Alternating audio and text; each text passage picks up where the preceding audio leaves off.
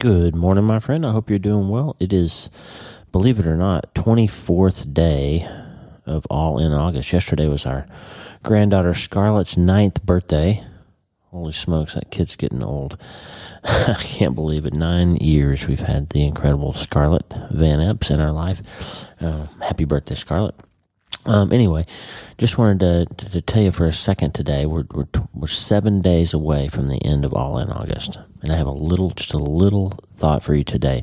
If you go back to Tuesdays with Tata from back on, let's see, what day was that? The end of July, we talked with Tata about burning the plow, the story from Elisha, when Elijah calls him to join him as a prophet and take over his ministry. Elisha, there's a story where Elisha burns his plow. He burns his oxen, sacrifices them. And so it's from back on July 26th, episode 51 of season 5, if you go back to listen to that one. We talked about Elisha's all-in moment. He had to burn the plow. We kind of parenthetically mentioned the story from the All-In book over in chapter 26, I think. No, I'm sorry, chapter 6 of All-In.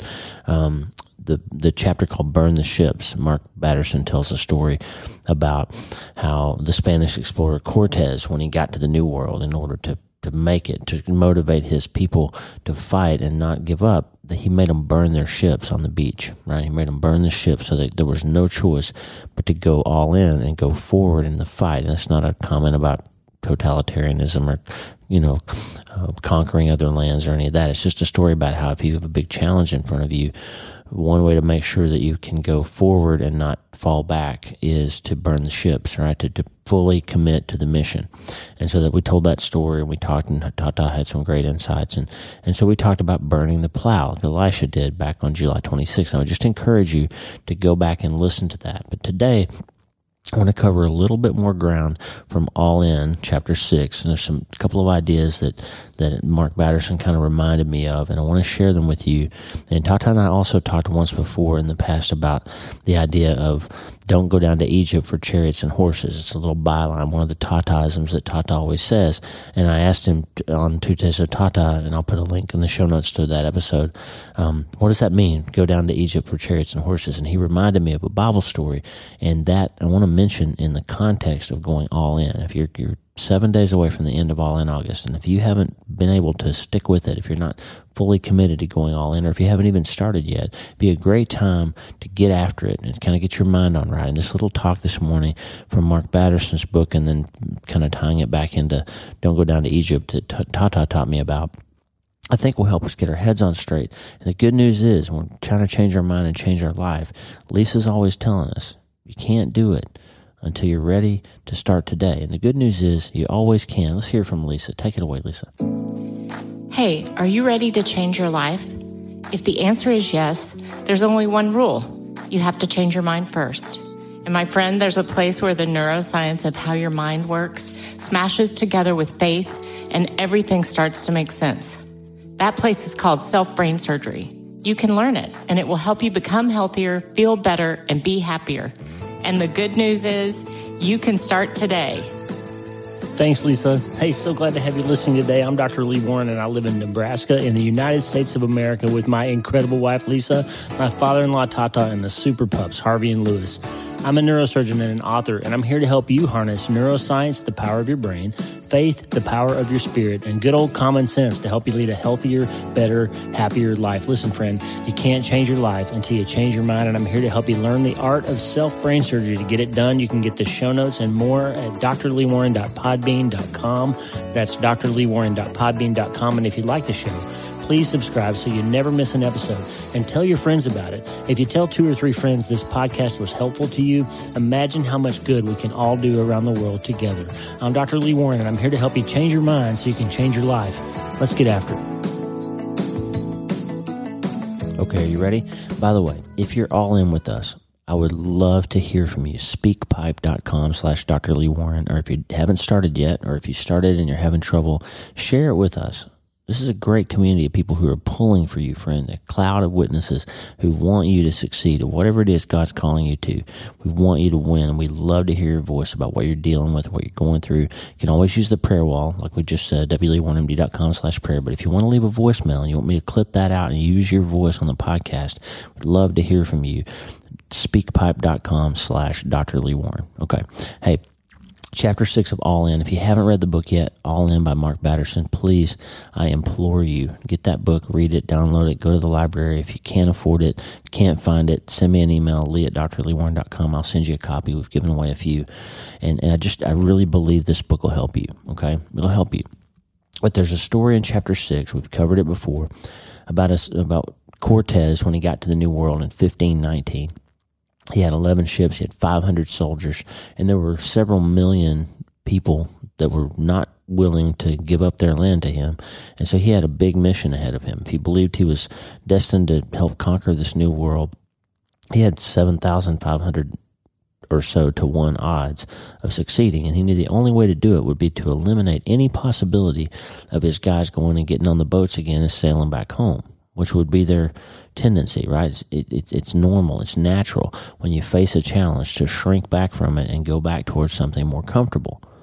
And Batterson makes this good point. Like, if plan A is to conquer the new world, and plan B is to give up when it gets hard and go back and get on the boats and sail back home and go back to what's familiar, then most people, Batterson says, are living their plan B. Most people are not living what God has fully called them to. Most people aren't all in enough to say, God, I want to know what you have for me, and not to keep circling all the things that I've been circling on my own life. Most people are living their plan B. So Batterson says this: there are moments in life when you need to burn the ships to our past. We do so by making a defining decision that will eliminate the possibility of sailing back to the old world we left behind. You burn the ships named past failure and past success. You burn the ship named bad habit. You burn the ship named regret. You burn the ship named guilt. You burn the ship named my old way of life.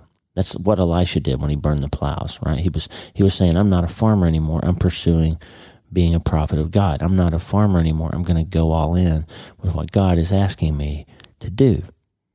And so the question for us today, what's keeping us from going all in? What's keeping us from burning the ships? What's holding us back? What's changing us? He makes a great point about how you can't ever get to the next place until you're willing to give up what you've accomplished in the previous place. He talks about school, right? Every PhD starts as a kindergartner, right? And I was a really, really good kindergartner. But then I had to quit being a kindergartner right when I got really good at it, and had to become a first grader, which I didn't know anything about. And I was a terrible first grader for a few days. And then guess what? I got to be a pretty good first grader, and then I had to go start all over in second grade, right? Well, the same thing happens. You might be the best junior high student there is, but at some point you got to stop being a really, really great eighth grader and become a freshman and who knows nothing about high school, right? And just repeat the same process. I did great in college, but then I had to start in medical school, and I was a nobody. I was a beginner. I was a first-year student, right? Then I was a really, really, really solid, good medical student, and I had to become a lowly intern to start my residency. And I was a great intern, but then I had to start and be a first-year neurosurgery resident, right? You have to keep starting over and be willing to break it down and let God put you in a new place, even if you feel really, really comfortable. I mean, how pathetic would it be if I was now 53 years old and I was still a chief resident in neurosurgery because I was so good at being a chief resident and so comfortable with all those attendings around and all that structure and all the programs and everything that I had as a resident. I didn't have to make decisions on my own that much. I didn't have to own my own business. I didn't have to be in charge of the department. I could just be a resident, right? How pathetic would that be, though, if I never moved past that? If I just kept going back and starting my chief residency year over and over and over? It'd be terrible, right? I'd be like the freshman who's 45 years old. I'd be a chief resident who never graduated, never launched. I don't want that for you.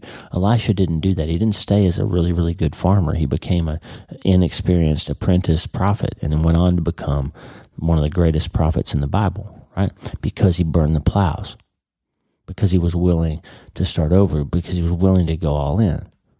Now, There's this story, this little Tataism that he always says, don't go down to Egypt for chariots and horses. And I was like, what's that all about? And we talked about it on Tuesdays with Tata. And the reference comes from Isaiah, in Isaiah chapter 30. Let me make sure, Isaiah chapter 30. He says, woe to the obstinate children, declares the Lord, to those who carry out plans that are not mine, forming an alliance, but not by my spirit, heaping sin upon sin, those who go down to Egypt without consulting me, who look for help in Pharaoh's protection. So the idea is that the people were facing this battle that they were scared of, that they were worried about the opponent, they were worried about the enemy. They didn't think they were strong enough to accomplish the task, and they were tempted to go make an alliance with Egypt and get some of their strong horses and fast chariots and soldiers and mercenaries to help them fight this battle, that they were going to go make an alliance with Egypt. Even though Egypt had historically been their enemy, they'd been enslaved there for hundreds of years, right? Egypt wasn't Israel's friend, but they were ready to make an alliance if it would profit them. And so God says, hey, I'm your God. I'm your army. I'm your battle. I'll fight your battle for you. Don't think you got to go down somewhere else and make an alliance with somebody against my direction and find your strength somewhere besides in me. So that's where Tata's reference came from, Isaiah 30. But when I looked that up, I realized there's at least 2 other places in the Bible where God has to tell these people the same thing.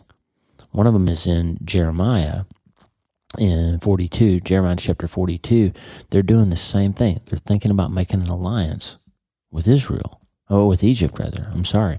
He's saying, I've called you to be exiles in this land in Babylon. And the people are saying, no, we're not going to do that. We're going to go down to Egypt. It'll be better for us there. And God says, if you go and you go do this against my will, I will take famine and plague and war, and you will be punished for not trusting me. If you don't stay here where I've called you to be and planted you, if you don't stay with me, I'm going to punish you. And guess what? They went to Egypt anyway, and God brought pestilence and famine and war on them, and they didn't work out the way they thought it would. He said, don't go down to Egypt. Now, this is my Egyptian friends. This is not a mark about Egypt. There's nothing wrong with Egypt. The point is, people had been in a bad situation, but they had enough food there, and they had some shelter there, and they had just enough to make it feel like when things were hard out of Egypt, that maybe the slavery wasn't so bad. Maybe the situation wasn't all that bad. Maybe they were just remembering it wrong. And maybe if they went back, they would have better food, and maybe they could get their old jobs back, and maybe Egypt would be better on them this time around. It was the pull of the familiar. And let me just tell you, this is why people go back to abusive relationships. This is why people can't kick the habit of too much alcohol or drugs or television or shopping or whatever. When they try to go all in with God, when they try to let Him be enough for them, there's this constant pull of the familiar. Even if the familiar isn't really so great, there's a constant tug to go back the way it used to be. There's a third place, and it's in Genesis. All the way back in Genesis, in the story of Isaac and Abimelech, in Genesis 26, the Lord appeared to Isaac and said, do not go down to Egypt. Live in the land where I tell you to live. Now, let me just give you some chronological timeline. This part of Genesis is thought to have been written in about 1900. You get that? 1900 BC. So in 1900 BC, God's telling Isaac, hey, I'm calling you to live in a particular place. I'm giving you a blessing. I'm putting you in a spot. Don't get tempted to go down to Egypt again and let somebody else take care of you. Let me do it. So in 1900 BC, God's telling Isaac, don't go down to Egypt. Okay? Now check it out. Isaiah is written in about 700 BC. 700 BC, so 1,200 years, a millennium has passed, and a couple of centuries thrown in. 1,000 years, 1,200 years later, God's telling the people in Isaiah, don't go down to Egypt for chariots and horses. Don't go down there. Stay with me. Let me call the shots for you. Jeremiah is another 100 years after that in 600 BC. Jeremiah, God's telling the people, don't go down to Egypt. Don't you dare leave where I'm calling you to. The plans I have for you that are good, to prosper you, not to harm you, to give you hope in the future. Don't give up and go back to Egypt for comfort. Don't do it. So here we have 1,300 years of history, and the people are doing the same thing. They won't burn their boats. They want that comfort. They want that idea that somewhere else is going to be safer or easier or less stressful or less difficult for them than going all in with God. Why am I telling you this today? I'm telling you this today because we're in the third and final week of All in August. And if you haven't started yet, or if you keep starting and slipping back into something more familiar, don't feel like you're unique and you're a failure or you're a loser, then you can't do it, because this is human history right here. It's hard to break the chains of things that seem easier or better or more comfortable or more familiar or maybe a little bit less scary than some other place that God's calling you to. But knowing that, once you understand that, then it should be easier for you to really trust God. For thousands of years, God's plan has proven to be better than our plan. There's one more little passage. Mark Batterson mentions it. This is what reminded me of the Egypt and chariots and horses and all that. In the book, in chapter 6 of All In, he talks about, he quotes a scripture. He says, what got you to where you are may not get you to where God wants you to go next. What got you to where you are may not get you to where God wants you to go next. Because remember, if you want to do something new, you have to stop doing something old, right? If you want God to do something new, you got to stop doing the same old thing. Batterson says it like this: one of our fundamental spiritual problems is this, and I just showed you people have been doing it for thousands of years. One of our fundamental spiritual problems is this: we want God to do something new while we keep doing the same old thing. We want God to change our circumstances without us having to change at all. We want God to miraculously work it all out, but we don't stop spending all our money, right? We want God to fix the problem, but we don't stop drinking the booze. We want God to fix our marriage, but we don't stop clicking on those websites that our wife doesn't want us to click on. We want our kids to respect us, but we don't stop not spending time with them. We get off our stupid phones and spend a few minutes with our kids, right? We want God to change it, but we don't want to change anything. And here's this arcane reference that Batterson says: what got you to where you are may not get you where you want to go. And he quotes a scripture: seek me and live. Do not seek Bethel. Do not go to Gilgal. Do not journey to Beersheba. Seek the Lord and live. Now, what in the world is he talking about? That scripture comes from Amos chapter 5. Amos, another prophet in the Old Testament, also written around 700 BC. Seek me and live. Do not seek Bethel. It's from Amos 5:5. Do not go to Gilgal. Do not journey to Beersheba. Seek me and live. Now, here's what Batterson says. Bethel was the place where Jacob had his life-changing dream, when Jacob wrestled with God. He built an altar and made a vow there. Gilgal was the place where the Israelites camped after God miraculously parted the Jordan River and they stepped foot into the promised land for the first time. That was Gilgal. It took one night to get Israel out of Egypt, but it took 40 years to get Egypt out of Israel. They finally got to the promised land at Gilgal, and that's where it happened. Beersheba is the place where Abraham made a treaty with Abimelech and called on the Lord. His son Isaac dug a well and built an altar there. So these were three good places. These were three places that had special significance to the Israelites. They were sacred landmarks in Israel's spiritual journey. So why, Batterson says, would God tell them not to seek him there? And here's why, friend. This is the whole point today. The answer is simple. You won't find God in the past. You won't find him in the past, no matter how hard you look. That's not where he's at. So Batterson writes this great sentence. It's right here. You won't find God in the past. His name is not I was. His name is I am. He is an ever-present help. Let that sink in. When we cling too tightly to what God did last, we often miss what God wants to do next, because God is at work here, right now. So here's the point. Sometimes we get sucked back into thinking that some part of our life in the past, even if it wasn't great, even if we were in slavery, even if we were impoverished, or even if we were abused, we feel like that known quantity is better than the scary, unknown future. So we can't go all in because we're stuck in the past. Also, sometimes, though, it's the flip of that. It's that we had something really good in the past. God did a great thing. He put us in a great spot, and we just can't launch into this new thing that He's calling us to, or this new freedom, or this new possibility, or this all-in state, because we keep wanting to go back to what He did last time, right? So it's Batterson's point that I'd love today, that I just want to share with you. God is always doing a new thing. So go ahead and build your altars and mark moments in the past that are important. Have your photo albums, put it on Facebook. But the purpose of altars is to remind us of God's faithfulness in the past so that we have faith to believe Him for the future. That's why I'm always telling you, hope is a verb. It's memory, remembering what happened in the past that was good, and movement. God did it before, and we're going to move towards what He's calling us to in the future. It's memory and movement. So at some point in your life, you have to start living out of the past and into the future. Go ahead and put your happy memories on Facebook, but don't live there. God is not I was. He is I am. So don't go down to Egypt for chariots and horses. So don't go back to where it was hard before just because it's a little more familiar, but also don't go back to all those places He did great things before, because He's not back there. He's in the future. It's time to burn the ships. It's time to burn the ships, because you know what?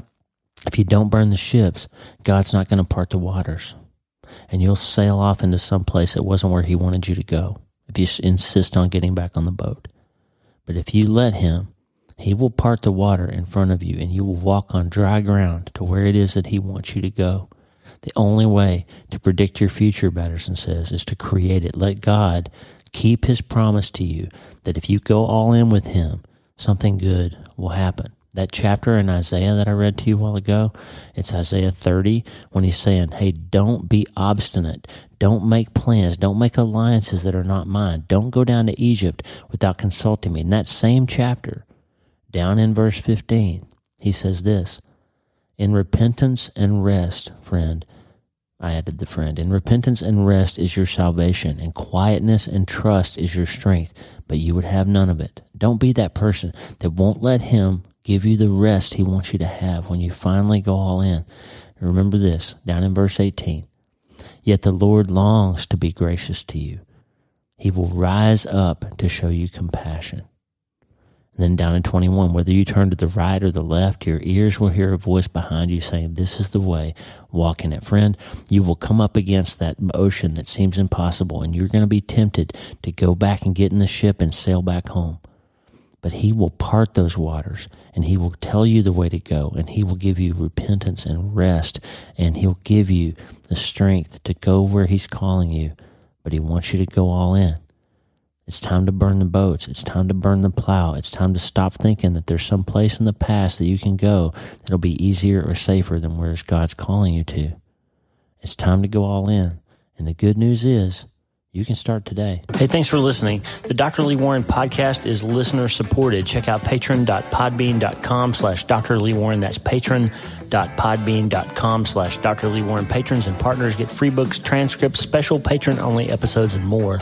And partners like you allow us to stay ad-free and keep growing. Please subscribe to the show so you automatically get every episode. And if you like the show, you'll love my weekly letter. Check out my writing at drleewarren.substack.com, drleewarren.substack.com. Get the free newsletter every week for my best prescriptions for becoming healthier, feeling better, and being happier through the power of faith and neuroscience smashing together via self-brain surgery. drleewarren.substack.com. And if you need prayer, go to the prayer wall at wleewarrenmd.com/prayer. The theme music for the show is Make Us One by Tommy Walker, graciously provided for free by the great folks over at TommyWalkerMinistries.org.